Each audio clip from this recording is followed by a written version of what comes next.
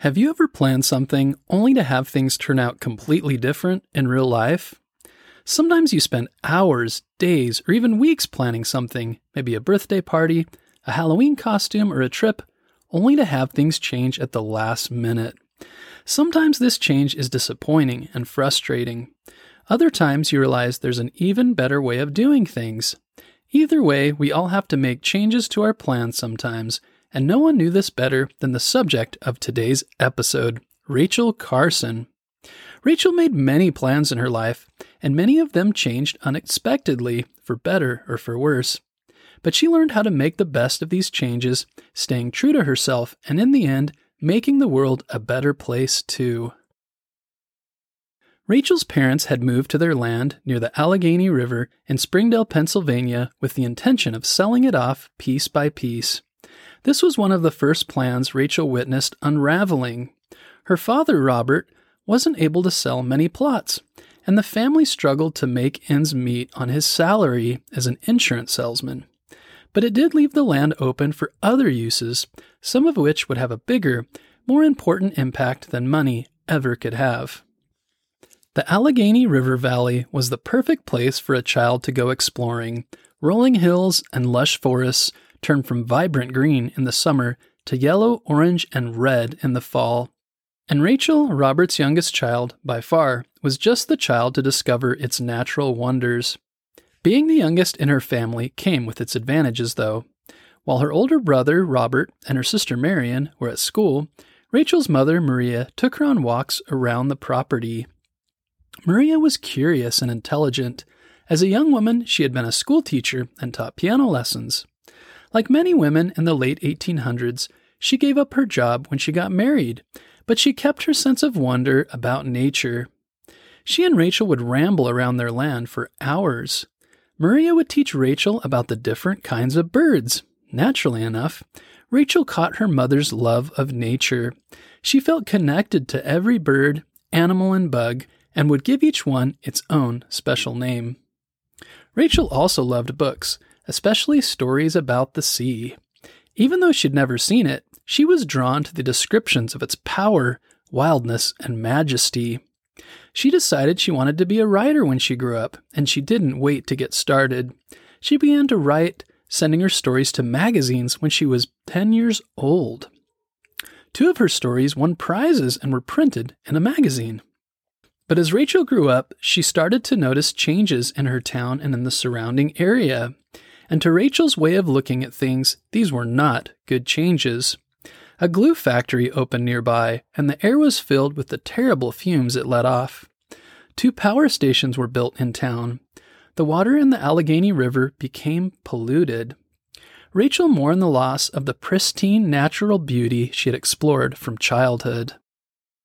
But Rachel didn't want to stay in Springdale forever. She wanted to go to college. Her parents supported her, but didn't have the money to pay for it. Fortunately, she was a good student, and the Pennsylvania College for Women in Pittsburgh offered her a scholarship. Rachel launched herself into her studies headfirst, grateful this was one plan she could keep. She wrote for the school student newspaper and magazines, stories inspired by World War I battles and the oceans she had still never seen.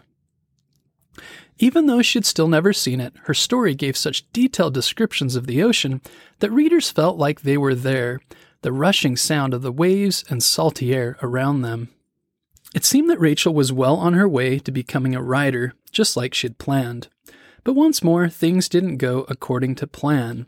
In order to graduate from college, Rachel had to take one science class. Rachel chose to take biology, the study of living things. For someone who loved nature and animals, this made sense. But Rachel had no idea that the decision would change her life forever. Rachel's teacher, Mary Scott Skinker, was inspiring and energetic, excited to share her passion for science. Rachel soon learned that there was so much more to nature than she had even realized, that animals and plants and their environment were all connected and working together in a delicate, complex system. Because of that one class, with that one teacher, she decided to get her degree in biology instead of English. After she graduated, Rachel finally had the chance to see the ocean, not just to see it, but to work with it.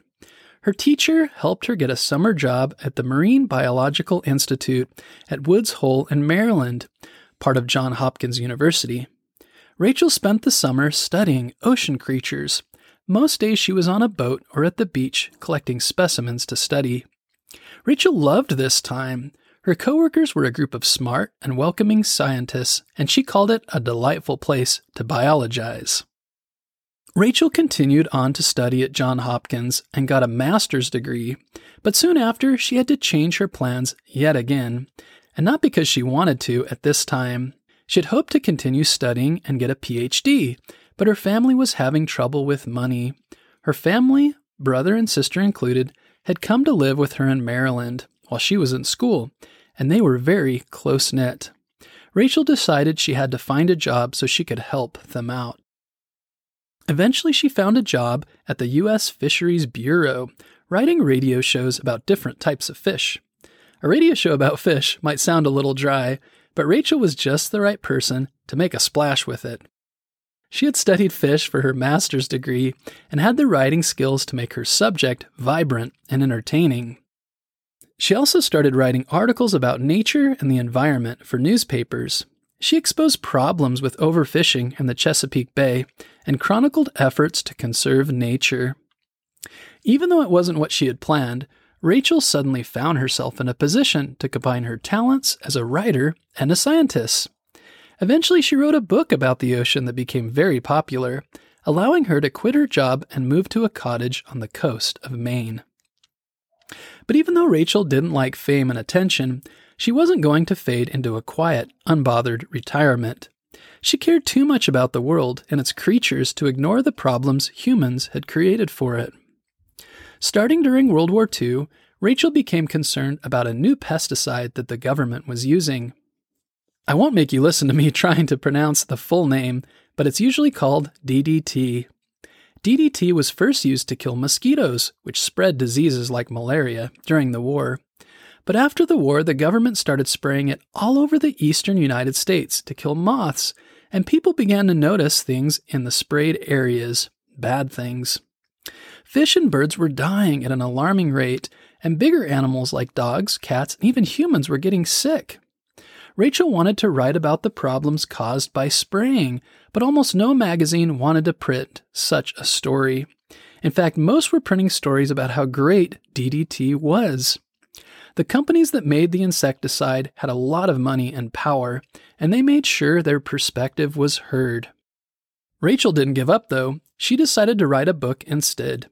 She scoured government reports and academic papers related to the pesticide. She found out that the substance didn't just kill birds, it also made their eggshells weaker, so fewer baby birds were born. She found out it was linked to cancer. These were hard years for Rachel. Her favorite niece, then her mother, passed away, and then she had her own cancer diagnosis a few years later. But she kept researching and writing through it all, though. She had to make sure people knew the truth about DDT. Finally, in 1962, the book Silent Spring was ready.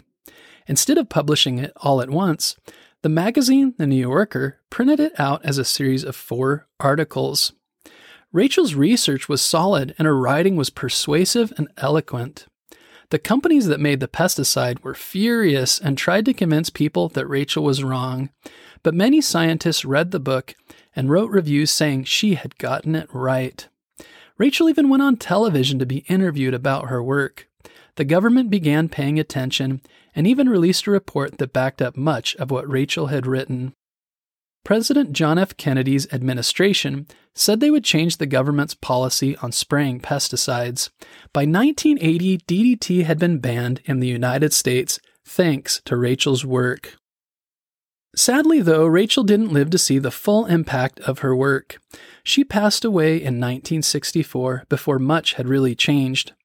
In the 10 years after Silent Spring was published, the government passed laws that would protect people from dangerous pesticides like DDT.